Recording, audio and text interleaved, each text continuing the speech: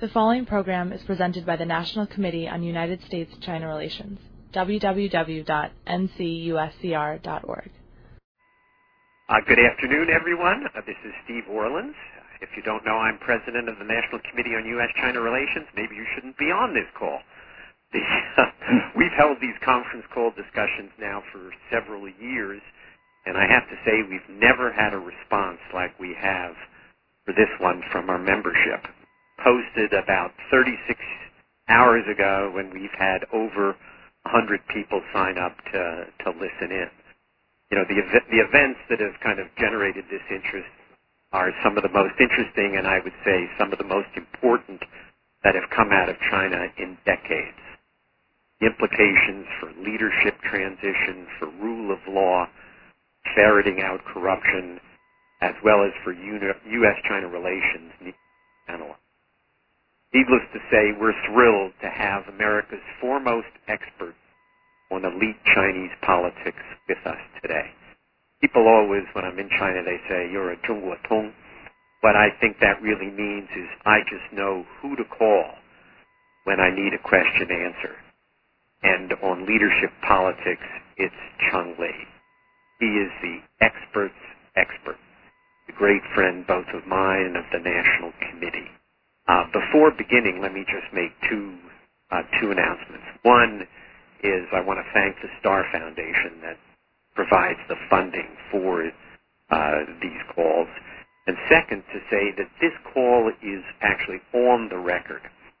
And if you quote Cheng Li, and there are a lot of journalists I know on the line, if you quote him, I would appreciate if you also mentioned that he was on a conference call that was organized by the National Committee on U.S. China Relations. So some mention of the National Committee would be deeply appreciated. But many thanks to Cheng for doing this and giving so willingly of his time. And let me turn it over to him. Well, thank you very much, Steve, for your very generous introduction and for moderating this discussion. I'm honored to share my thoughts on the unfolding Bo Xilai drama with the distinguished members of the National Committee and with the journalists. Now, in the next 25 minutes that are assigned to me, I will address three main questions. First, what is the Bo Xilai episode all about? Second, why was Bo Xilai able to stay in power for so long? And what does his fall mean for Chinese elite politics? And thirdly, what can we expect for the future? What are the likely charges against Bo Xilai? And what are the implications for China's political trajectory in general and the leadership transition this autumn in particular? Now, before answering these three questions, I would like to spend a minute offering my overall assessment. I believe that the dismissal of Bo Xilai is a very positive event in China's political development.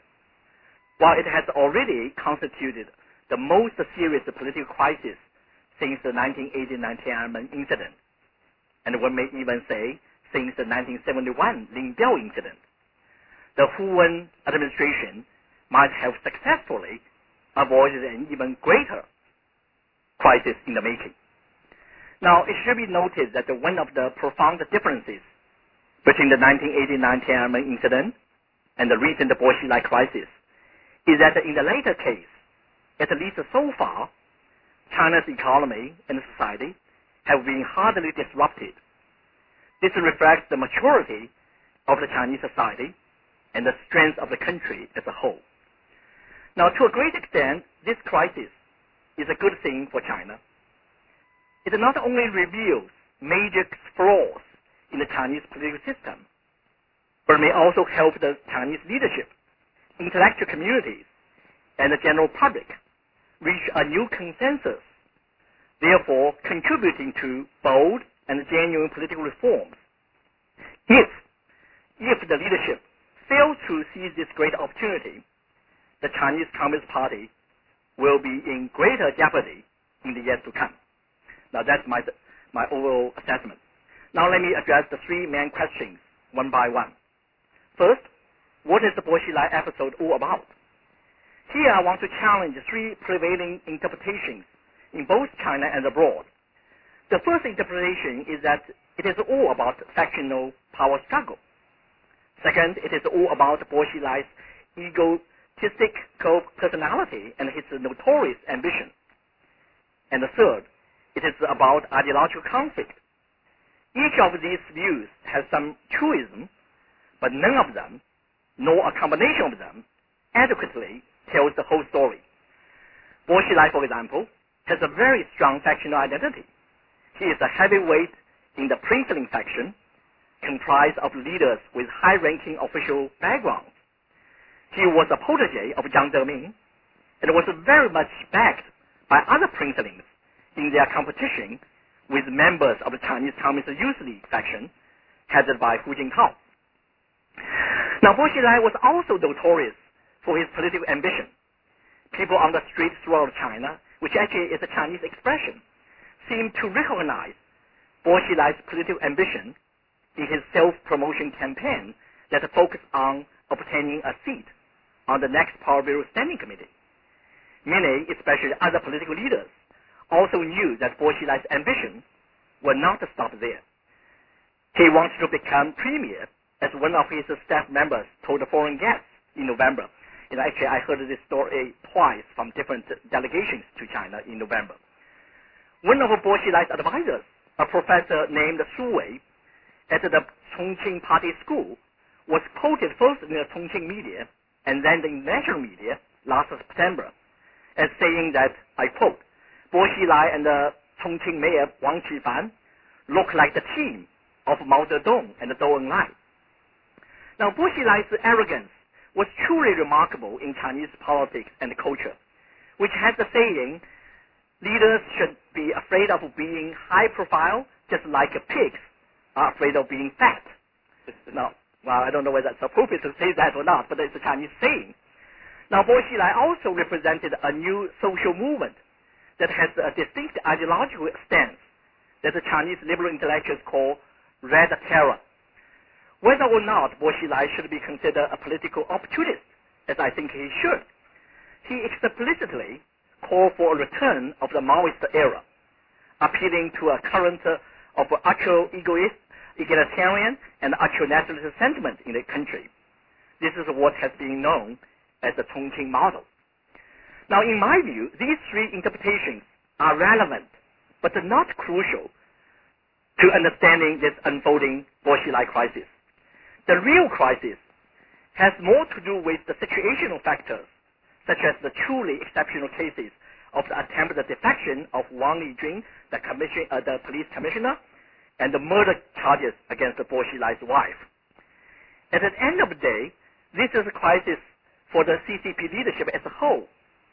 It is a crisis that strikes the very legitimacy of the CCP rule. The Chinese public has been shocked by both incidents.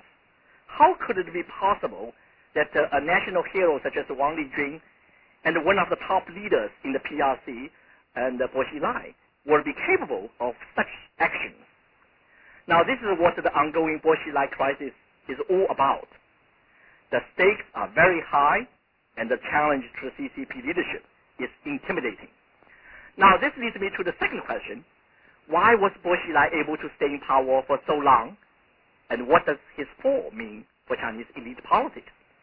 Now, to better understand or to better answer this question, we need to go back to factional politics with the tensions between the princelings on the one hand and the Hu Jintao Wen Jiabao administration, especially the Youth League faction, on the other hand.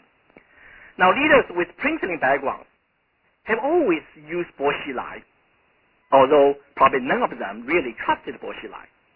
Bo Xilai has a nickname which is called Cannon, 大炮 in Chinese. He was always ready to attack his political rivals, especially Premier Wen Jiabao. On the other hand, Hu Jintao and Wen Jiabao saw Bo Xilai very much as a liability to their political opposition, namely princelings. They believed that Bo Xilai's personality, his role as a force to divide, not to unite, and his Cultural Revolution style campaign were doomed to failure. Now, these two factors help explain why Bo Xilai was able to stay in power for so long. It is also important to know the social forces for and against Bo Xilai. In my view, Bo Xilai had three major groups of supporters. First, let me very quickly mention this. First, left-wing intellectuals, the so-called New Left, which include many ultra-nationalist opinion leaders. The second group consists of some princelings. I use the term some, not a majority of princelings, because many princelings also saw Bo Xilai as a liability. Some princelings share Bo Xilai's sense of entitlement, the notion of what I call the red nobility, and the same political and economic interests. The third group included the dissatisfied public, who were inspired by Bo Xilai's egalitarianism, Bo Xilai's crackdown on the mafia, and by the fact that Bo Xilai seemed to be a capable leader who could get things done. Now, on the other hand, Bo Xilai had four groups of enemies. First, liberal intellectuals never liked Bo Xilai, and the middle intellectuals often regarded him not only as a Maoist, but also as a Nazi-like leader, who often single out particular social groups as targets. The second group of Bo Xilai's enemies consists of the lawyers and other legal professions who have been very critical about Bo Xilai's contempt for the rule of law in Chongqing. Most noticeably, the distinguished legal professor He Weifang was a leading critic of Bo Xilai, and he really very, very courageous man. And in the past 2 years, launched open criticism of Bo Xilai and Wang Lijun. Now, the third group consists of a majority of party elites, including military leaders, who believe that Bo Xilai did not play according to the rules, or the Chinese Communist Party rules, and that he would lead the party and also the country to trouble. Now, their opposition to Bo Xilai was evident in the multiple so-called intra-party elections since the 13th Party Congress in 1987. Actually, in China, the Chinese Communist Party, there were some kind of limited elections. They would eliminate those people who did not get enough votes, usually the very bottom 5 to 10%. Now, Bo Xilai failed to be elected to the Central Committee 3 times over these past 20 years. The fourth group who oppose Bo Xilai or consider as the enemy of Bo Xilai comprises a majority of entrepreneurs, both in China and abroad, who were deeply concerned or worried about Bo Xilai's style of populism and his anti-market tendencies. For example, he closed Walmart, 8 Walmart in Chongqing, and etc. Now, the second part of the second question, what does this fall mean to Chinese elite politics? Evidence seems to suggest that the party leadership has united on the Bo Xilai case.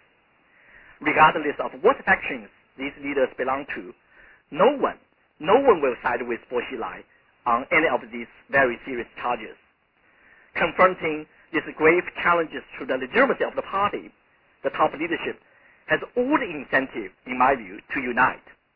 Also, I believe that the balance of power between princelings and the Youth League has largely remained intact. This is most evident in the fact that the Bo Xilai's replacement is Zhang Dejiang. As we know, Zhang Dejiang is also a princeling and as a confidant of Jiang Zemin. So again, this is an indication that the sum of the deal has been made and the balance of power has largely remained. Now, the likely charges against the Bo Xilai are very severe and may include, I have a long list, but I don't know whether some of them will be used or whether all of them will be used.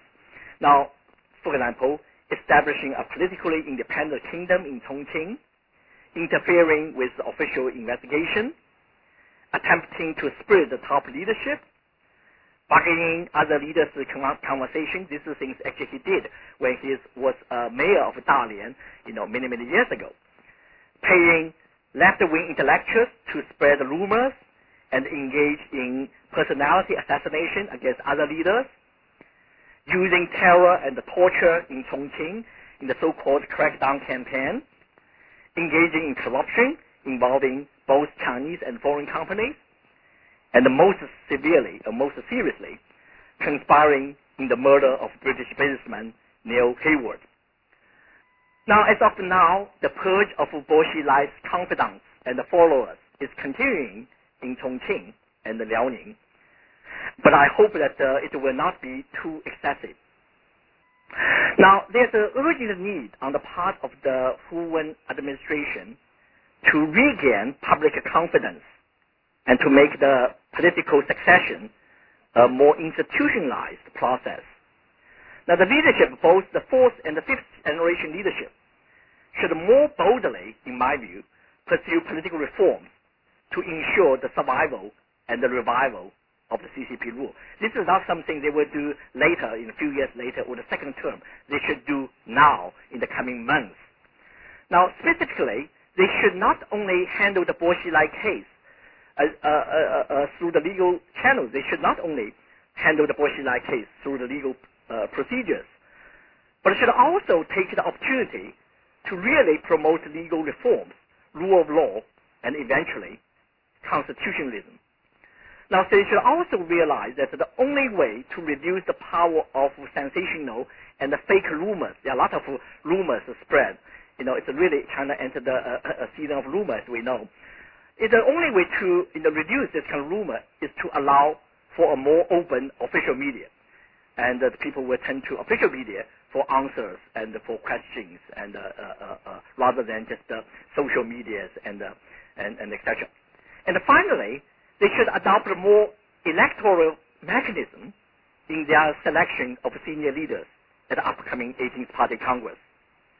Now, let me conclude by saying that there are reasons for optimism, namely the emerging political discourse in China for more transparent and more accountable government, Wen Jiabao's promises, and some other leaders also made promises for fundamental reforms in the party and the state leadership, and most importantly, the growing maturity of the Chinese society.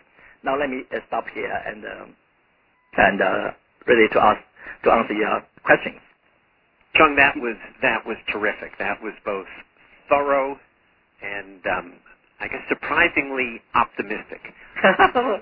Well, yes, when people become pessimistic, I become optimistic. I was, as you know, that I was very pessimistic before Bo Xilai case. I argued in the past 2 years in the public occasions that China was going to have a major crisis. You know that I said it repeatedly in many occasions.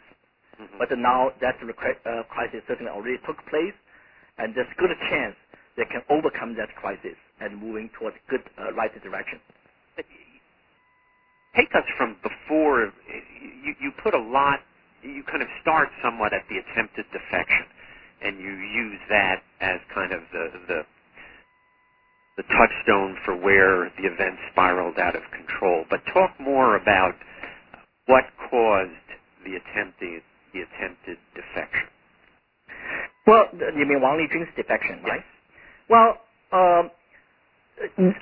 the reason is quite clear. Wang Lijun thought that, rightly or wrongly, that Bo Xilai would kill him. So he becomes so desperate, and the only way to save his life and his family's life is to make the story internationalized. So in my view, he did the right decision to go to the Chengdu consulate. And early on, people also, the rumor said that he also went to the British consulate in Chongqing. I don't know whether it's verified or not. But whether why at this point in time? Well, of course, he had just been removed as, he'd been moved from police chief to head of the education bureau of Chongqing. Yes. What had happened that caused this decision of his, and wasn't there already a political struggle that had begun, and that's what caused it?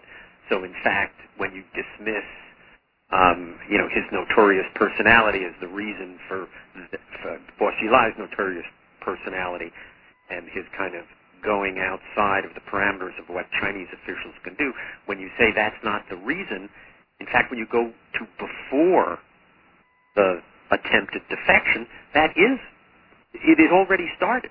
Oh yeah, certainly it was evident that there's an investigation going on, and in terms of the Wang Lijun's own problem back in Tieling, and also that Neil Hayward's death, both probably the more cases under investigation, and so this is the reason, particularly the second case, the Wang Lijun also realized that the case, but there's something missing. According to some of the official accounts, sounds like Wang Lijun wants to challenge Bo Xilai.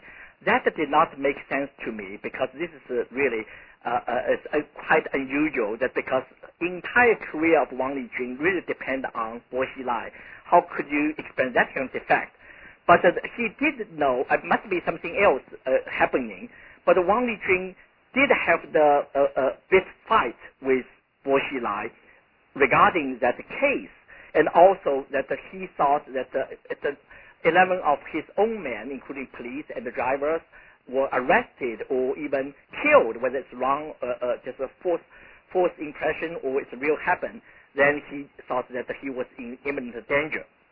Now, again, you can imagine that the real questions that probably you want to ask, whether the investigation started much earlier and or maybe organized by top leaders, maybe Hu Jintao, Wen Jiabao. We do not have sufficient evidence on that. But on the other hand, there are a lot of corruption cases under investigation. Certainly, Gu Kailai was involved in some corruption cases going on.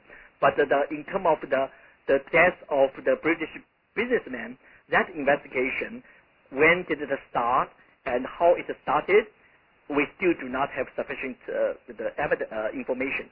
And there's something missing here. Does it relate in part to the head of the party and disciplinary commission being a former party secretary of Chongqing? Well, you mean He Guoqiang? Yes.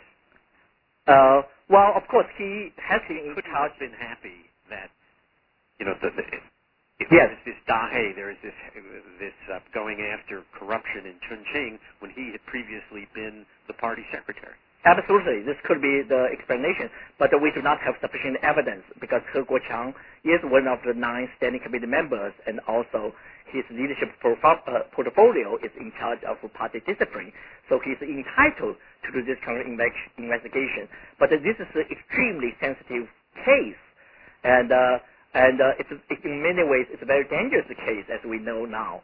So we do not have sufficient information at the moment.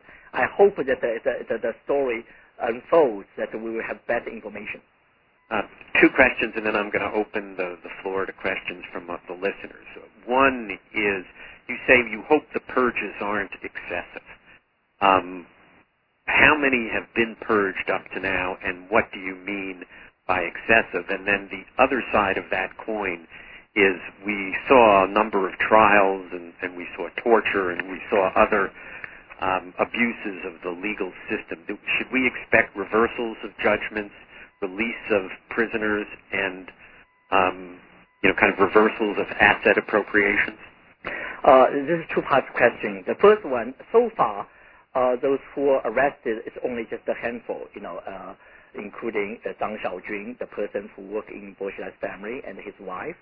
And Bo Xilai certainly is under house arrest, and some of the business people and related with corruption cases also under arrest. And so not many, including, early on, people talk about Wang Qifan. At least now, Wang Qifan is still a mayor of Chongqing. That's a clear indication. They do not want to touch too many people, and at least for the time being. In the future, I only express my view that I hope that it will not be excessive. And will not end up with another kind of cultural revolution campaign. That's the things that Bo Xilai was famous for. I think should use a legal procedure. And some of the left-wing intellectuals, the new left, if they are not advocate violence, I think they should not be in jail and etc. Now, in terms of the second part of the question, that certainly under the leadership of Bo Xilai and also Wang Lijun as the police chief, there are a lot of terrible cases. Some are already proved to be a false charge. And, within few months, when Wang Lijun became police chief, they arrested, hundreds of people. Some people said even more than 10,000. This number is not verified, but it's large-scale purge. This is when after Wang Lijun became police chief in Chongqing. And they also executed some of the so-called corrupt officials and even some business people. Now, this is awful, and I think each and every of these cases probably will be revisited. Some of the false charges certainly will be changed.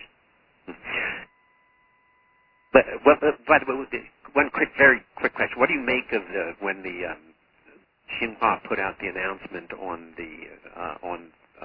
Bo's wife, and they called her Bo Gu Kailai? What did that mean? Using both the married name and the maiden name together, which is something I have never seen in the PRC. You're right. This is actually probably have two messages. I tend to think one. One is that certainly it's implied or even explicitly link Gu Kailai with Bo Xilai, constantly remind people that Bo Xilai is the person behind. Now, but I tend to go with the second interpretation, that when you have this kind of name, it's implied that the person has a foreign passport or kind of foreign ID or green card, whatever. This is the way that for those who have citizenship in United States, in Singapore, and in Hong Kong, and UK, and etc. I think the second message is probably more important than the first one. And I think we will soon know what that means from the Chinese official source. Let me allow our members to ask questions. So, Jeff, if you can announce the first questioner. Certainly, sir. Thank you. At this time, we will open the floor for questions. If you'd like to ask a question, simply press the star key followed by the 1 key. Star 1 on your touch-tone phone now. Questions will be taken in the order in which they're received, and if at any time you'd like to remove yourself from the queue, you can just press star 2. Again, that's star 1 to pose a question. Our first question comes from Paul Eckert from Reuters News Agency. Thank you, Dr. Li, for your sharing your wisdom for us on this Friday evening. My question is twofold but related. Is Bo Guagua, the couple's son studying here at Harvard, is he in any danger in any way, legally or otherwise? And more broadly, is China likely to take a second look at the number of sons and daughters of officials who are studying abroad at very expensive universities that would be seemingly be beyond the means, the means to support on an official salary? Thanks. Well, first of all, that at this point, the charge certainly was not made against Bo Guagua. And when he went to UK, he was only, a teenager. And but on the other hand, that a lot of attention will be given to Bo Guagua, and someone even said there's a rumor that he already left the United States. But based on my information, he's still at Harvard. And certainly, it's on the personal level, it's a tragedy, and for a young man. And but on the other hand, I think that he will be just like his family under some investigation. But the question here is whether he will ask for political asylum. We do not know in the United States, because this will cause some issues in the U.S. China relations. And also that there's a widely spread rumor that, again, this is a rumor, not verified, about Gu Kailai had a foreign account as much as 8 billion Chinese yuan. Now, that's a huge amount, and if it's in some countries, that also Chinese government wants to get the money back. Now, this is probably something later, but certainly related with Bo Guagua and related with the Bo family, and also have an impact to China's foreign relations. Now, in the second question, and the sons and daughters of the princelings. Now, this is a widely spread phenomenon. I don't think the Chinese leadership should change that and have a crackdown about this phenomenon, because some of the leaders' children probably really come abroad through the normal channels, and some are not corrupted. Of course, that you can doubt about this statement. But we, again, if you really undermine the entire elite class, you will really lead the country in a very disturbing political crisis. It's far more than just a purge of Bo Xilai. I think it is for the sake of stability. I think that the leadership will limit the purge and certainly will not target the children of the leaders. But on the other hand, I think that the phenomenon of reprinting certainly is on the spot. I think sooner or later that the leadership needs to give explanation and also should introduce more regulations, more rules to deal with that phenomenon. But at the moment, probably we will not touch that. That's a very sensitive issue, and to a certain extent, less important than the other daunting challenges. Next question. Thank you. Our next question comes from Susan Shirk from University of California. Well, it looks like she has removed herself from the queue. We are holding for questions. Our next question will be from Joseph Patat from World Bank. Hello, Cheng Li. Yes, Joe. Yeah, thanks very much for your presentation. I really appreciate it. I have a two-part question for you. One is, as you mentioned, Bo Xilai essentially really took a red position in the political ideology, and then he wanted to have people to move towards some Maoist kind of ideological path. But the question I have is the following.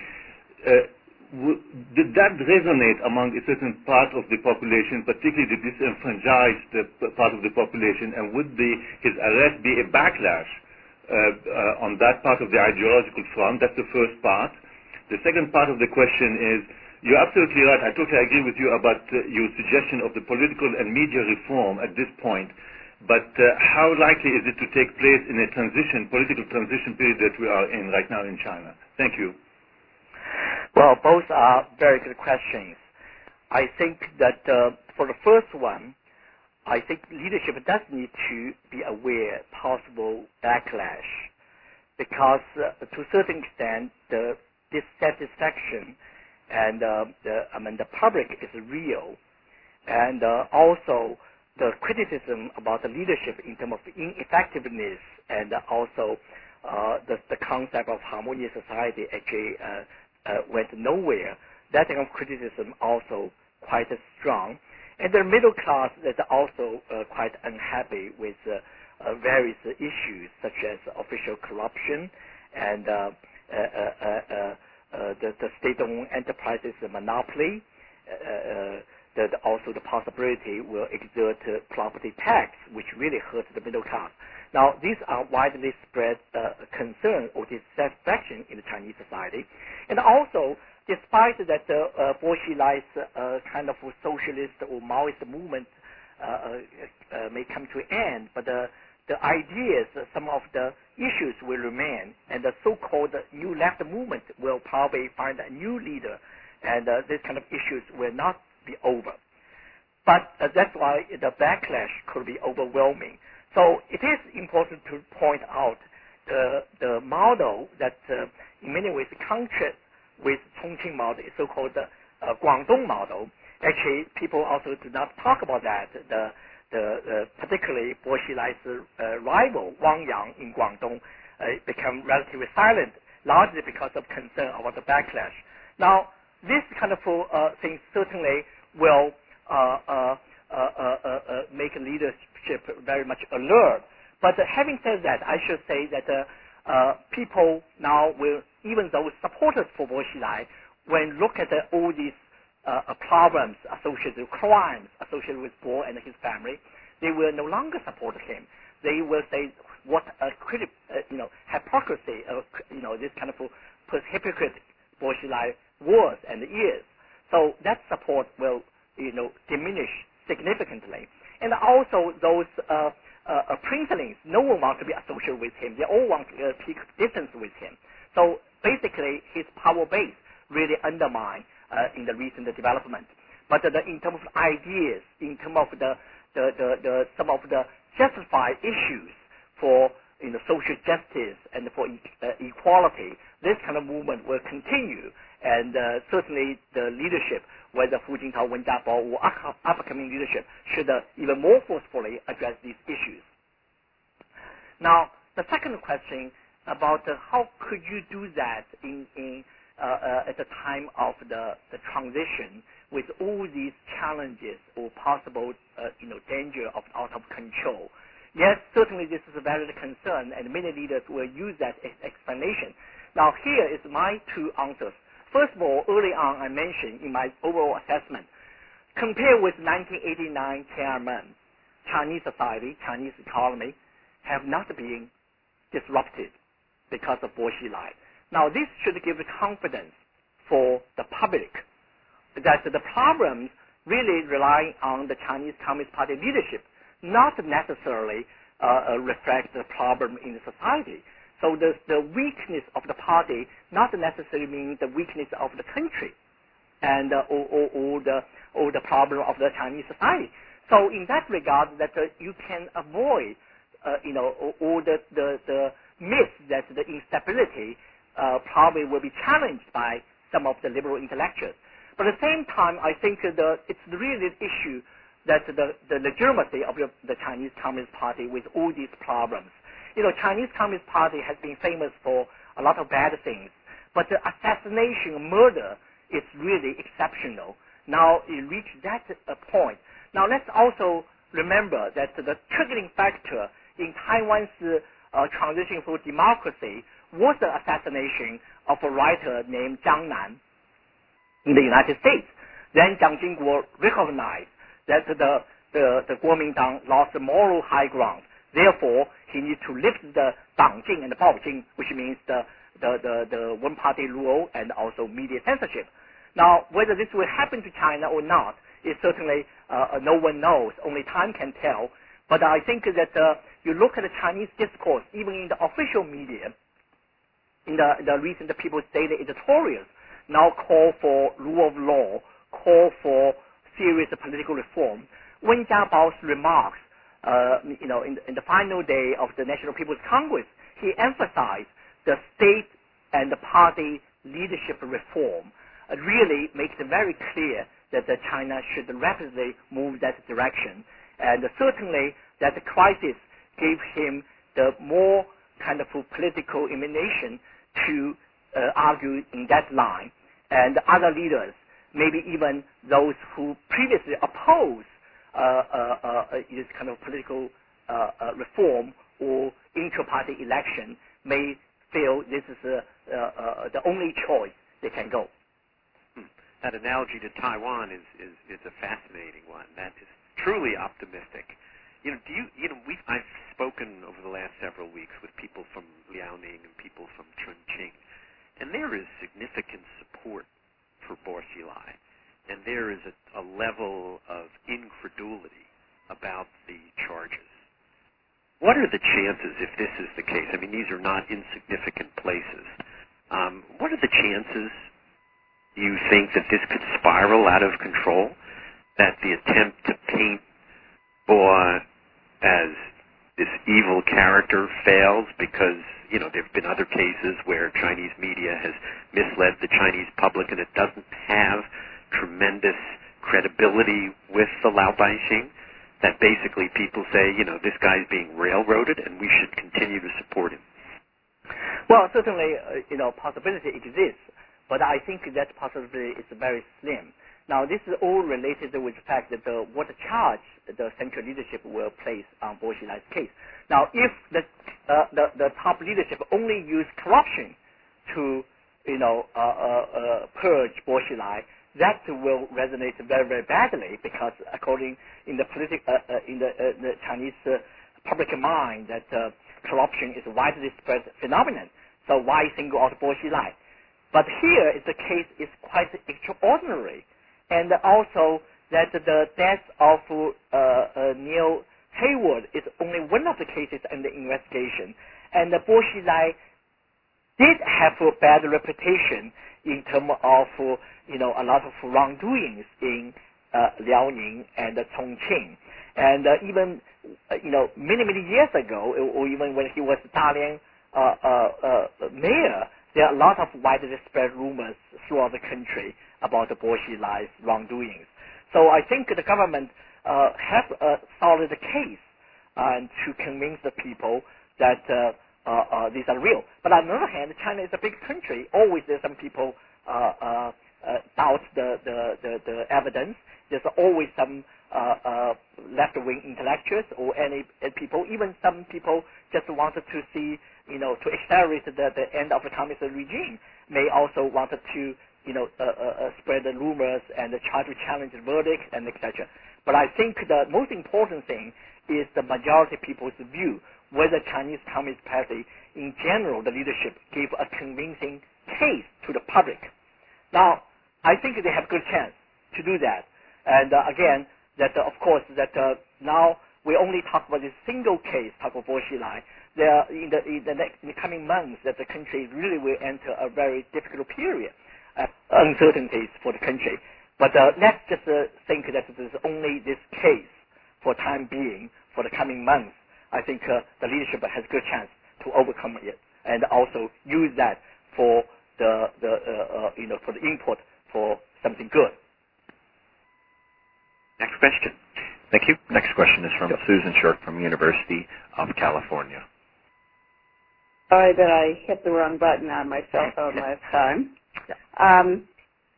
Cheng, I wonder if you think there is any support for Bo Xilai, or has been previously, has there been support in the Standing Committee?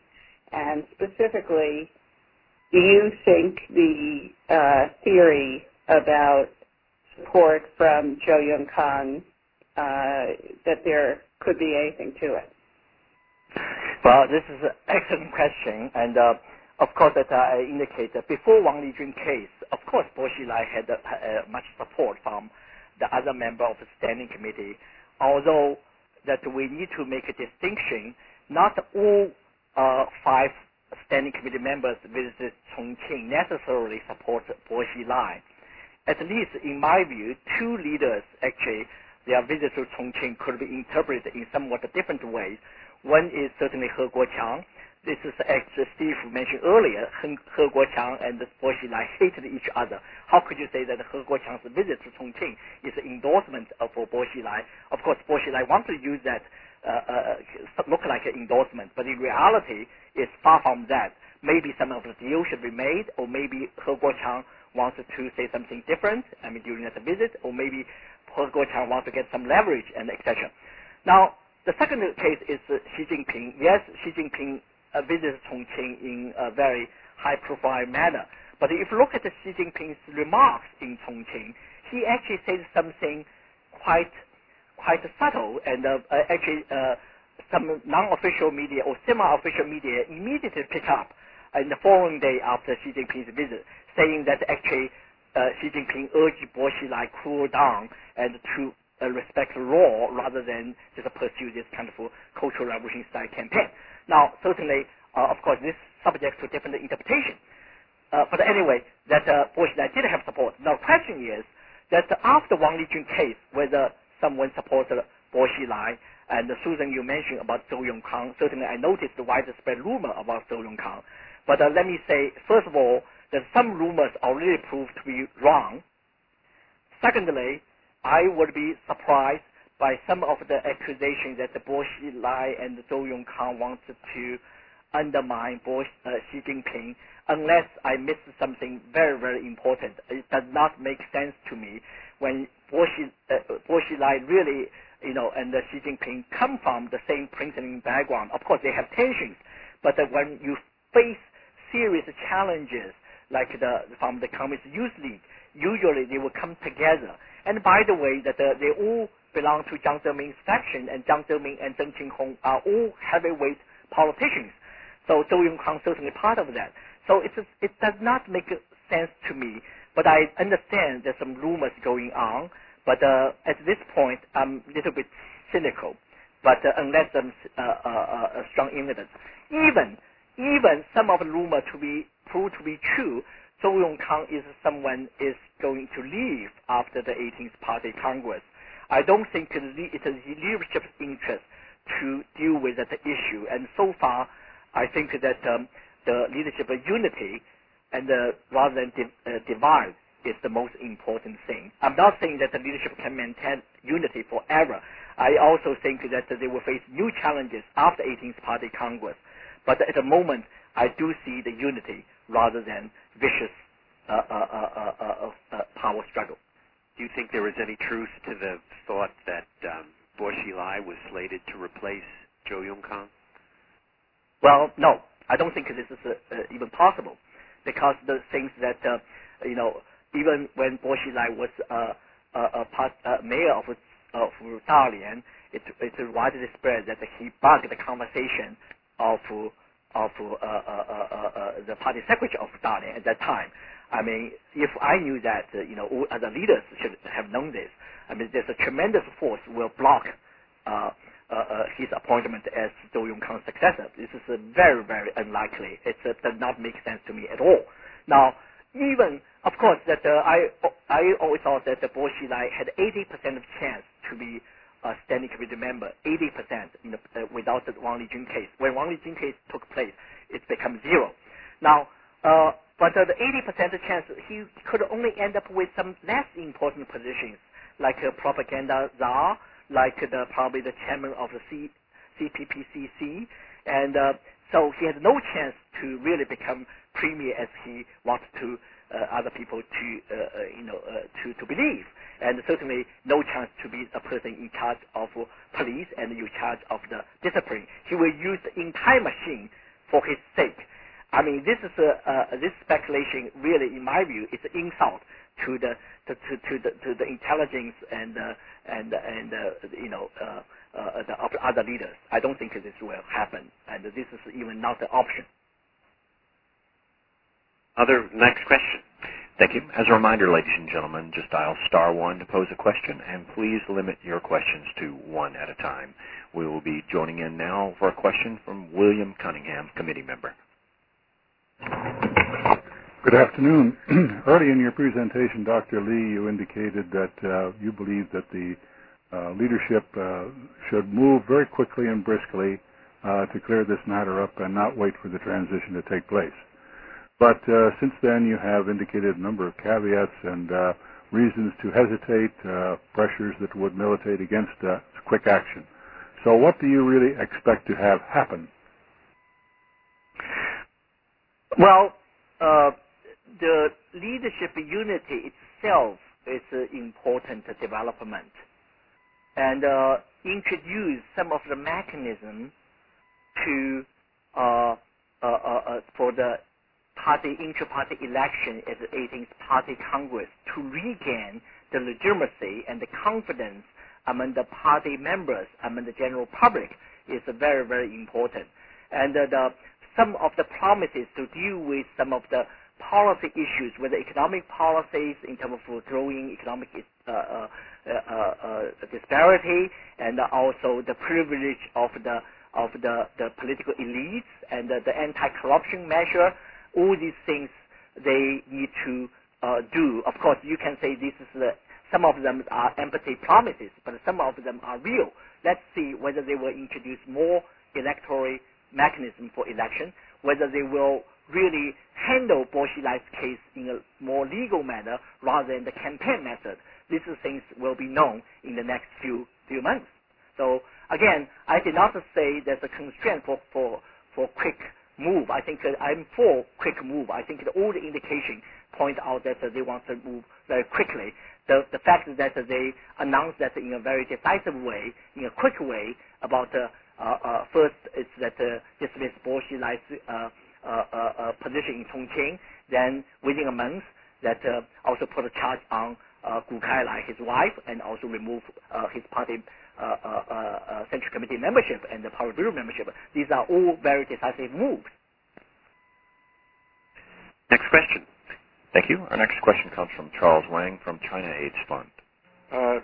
Charles here. How are you? Good to hear your yes.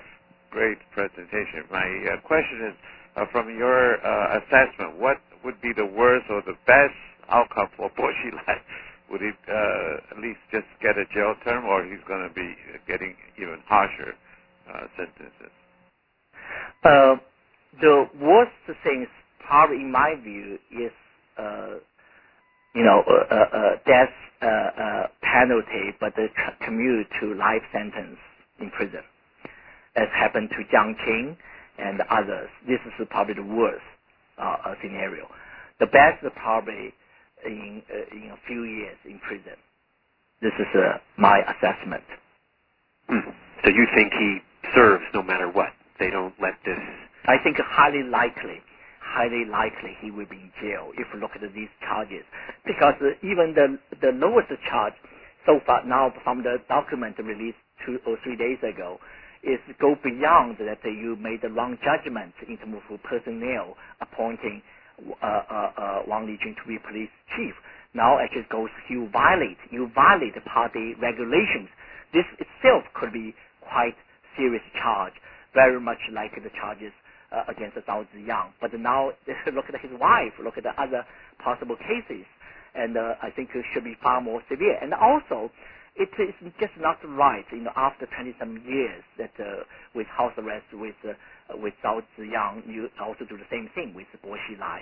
And this is such a contradiction with the country, with the leadership who wants to emphasize rule of law and wants to emphasize of the legal procedures.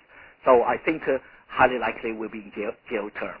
And this is my quick reaction. Next question. Thank you. Our next question comes from Lyman Ben Slyke from Stanford University. Thank you, Professor Li. Since I can ask only one question, I'll just ask, in terms of systemic operation of the party, would you care to compare and contrast the case of Bo Xilai with the case a few years ago of Chen Liangyu in Shanghai? Yes, and in many ways that certainly there's some similarities because the person replaced Chen Liangyu was first Han Zheng, then Xi Jinping, then currently Yu Zhengsheng. All of these three people are Jiang Zemin's proteges, and including the member of Shanghai Dian. Now, I think in that regard it's similar because earlier I said that Zhang Zejiang, the person who replaced Bo Xilai, is also from Jiang Zemin's camp. Now, the difference is also very big. It's because Chen Liangyu's case is only related with corruption, and but Bo Xilai's case involves far more serious charge. But on both cases, you do see that the two competing factions or coalitions have cut the deal. Now, after the Bo Xilai case, there some people said that this is a major blow for princeling, or this means the end of the princeling faction. I just don't buy that. I think if we really want to eliminate one coalition or one faction, just like China is in revolution, this is just incredible. I mean, the things. It's 10 times more than just a purge of Bo Xilai. I think that what I call the one faction, two coalition, that formula largely remain in the case of Chen Liangyu 6 years ago and the Bo Xilai case now. I'm not saying that it will remain forever. They need to change in the wake of Bo Xilai. But so far, we do see that the balance, the delicate balance of power, largely remain. I think that actually is not necessarily bad for the time being. And so this is my answer to the similarity and the differences of these two cases. Next question. Thank you. Our next question comes from Peter Wolf from National Committee. Hello. Thank you, Cheng. Yeah. I'm wondering if you would comment on the effect you think these events will have on the makeup of the Standing Committee and, to a lesser extent, the makeup of the Politburo going forward, if not in terms of specific individuals, in terms of which factions will have more of an upper hand in the composition, whether there'll be a prejudice against high-profile people like Bo Xilai, such as Bo Xilai was, or princelings in choosing members to begin next winter.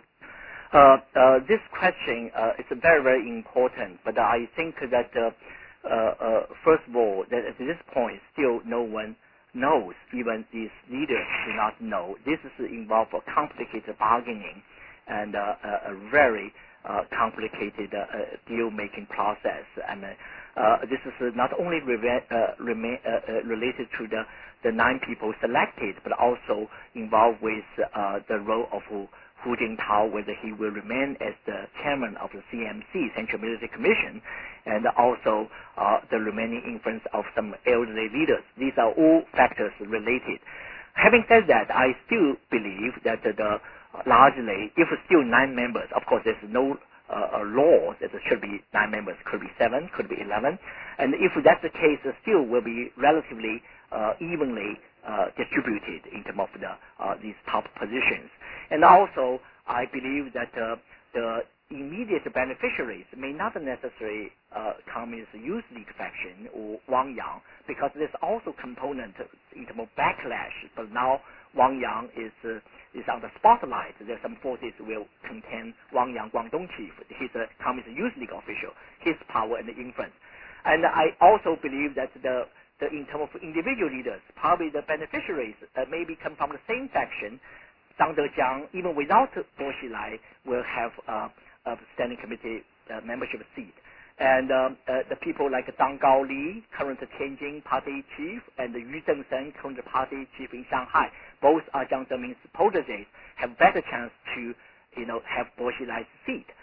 But having said that, we early on mentioned the possibility of election methods used or introduced.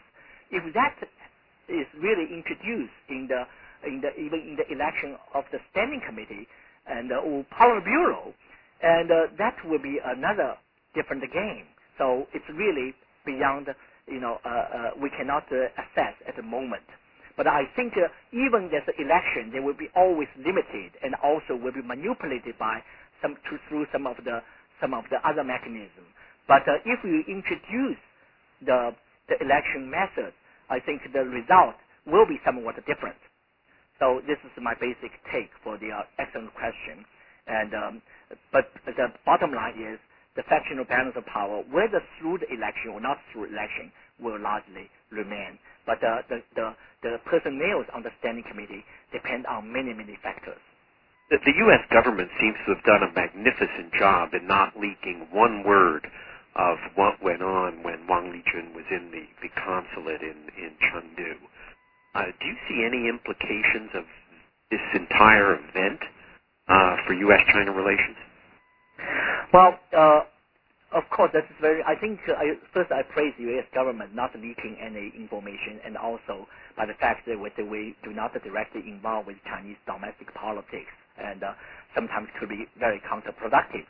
And also, certainly, the fact that Wang Lijun defected to the U.S. and Bo Xilai, a person really represents some ultra-nationalist view, actually did all these awful things. These all just undermine the so-called conspiracy theory led by the United States. But on the other hand, there are always people criticize the United States for one way or another. But I think the real challenge probably is yet to come. I think we do need to, if my analysis above is right, I think we should revisit some of our policies towards China and how to prepare some kind of drastic changes in the Chinese political system in the near future. And this is also important. And also handle the Bo Xilai, some of the related issues. And but yes, you're right. There's no major leak. But some of our leaders' comments on the Wang Lijun went there, based on appointment, long-time appointment, a regular visit, that actually did not resonate well among the Chinese public. They thought it was a joke. It was embarrassment on part of the United States. Interesting. I think our 1 hour has run, so I'm going to have to end it here. I apologize to those who have not gotten to ask their questions. Cheng, can you give them your email? Do you mind saying that? I'm overwhelmed by the you're overwhelmed by email, so you need not do that. But yes, for committee 100 committee, For the National Committee members, my answer is yes. But my answer will be very brief. I really forgive myself because I'm overwhelmed by the request. Yes. You have done a magnificent job in kind of laying out what has happened where there's so much speculation and so much not known. I want to add one more thing. I will have a major piece published by Yale Global. It's not about what I said. Almost none of the things I said today actually in that article, but it's about the broad trends in Chinese politics and Chinese society. It will be the Yale Global. It will be posted next Monday. But also I will have an extensive interview with NBR on the Bo Xilai episode, and a lot of details also differ from what I said today. Mm-hmm. There is an when will that be broadcast? NBR, no, I'm sorry, not NPR. National Bureau of Asia Research. Some of the members probably on the call. They did an excellent job. Interview. It will be a long interview, longer than this one, about the Bo Xilai episode with a lot of details. Yes. It will be posted probably next Tuesday. The Yale Global article will be posted Monday. Well, again, thank you so much for giving of your time, and this was terrific. And thanks everybody for joining us on this call. Thank you. This doesn't conclude our teleconference for the day. You may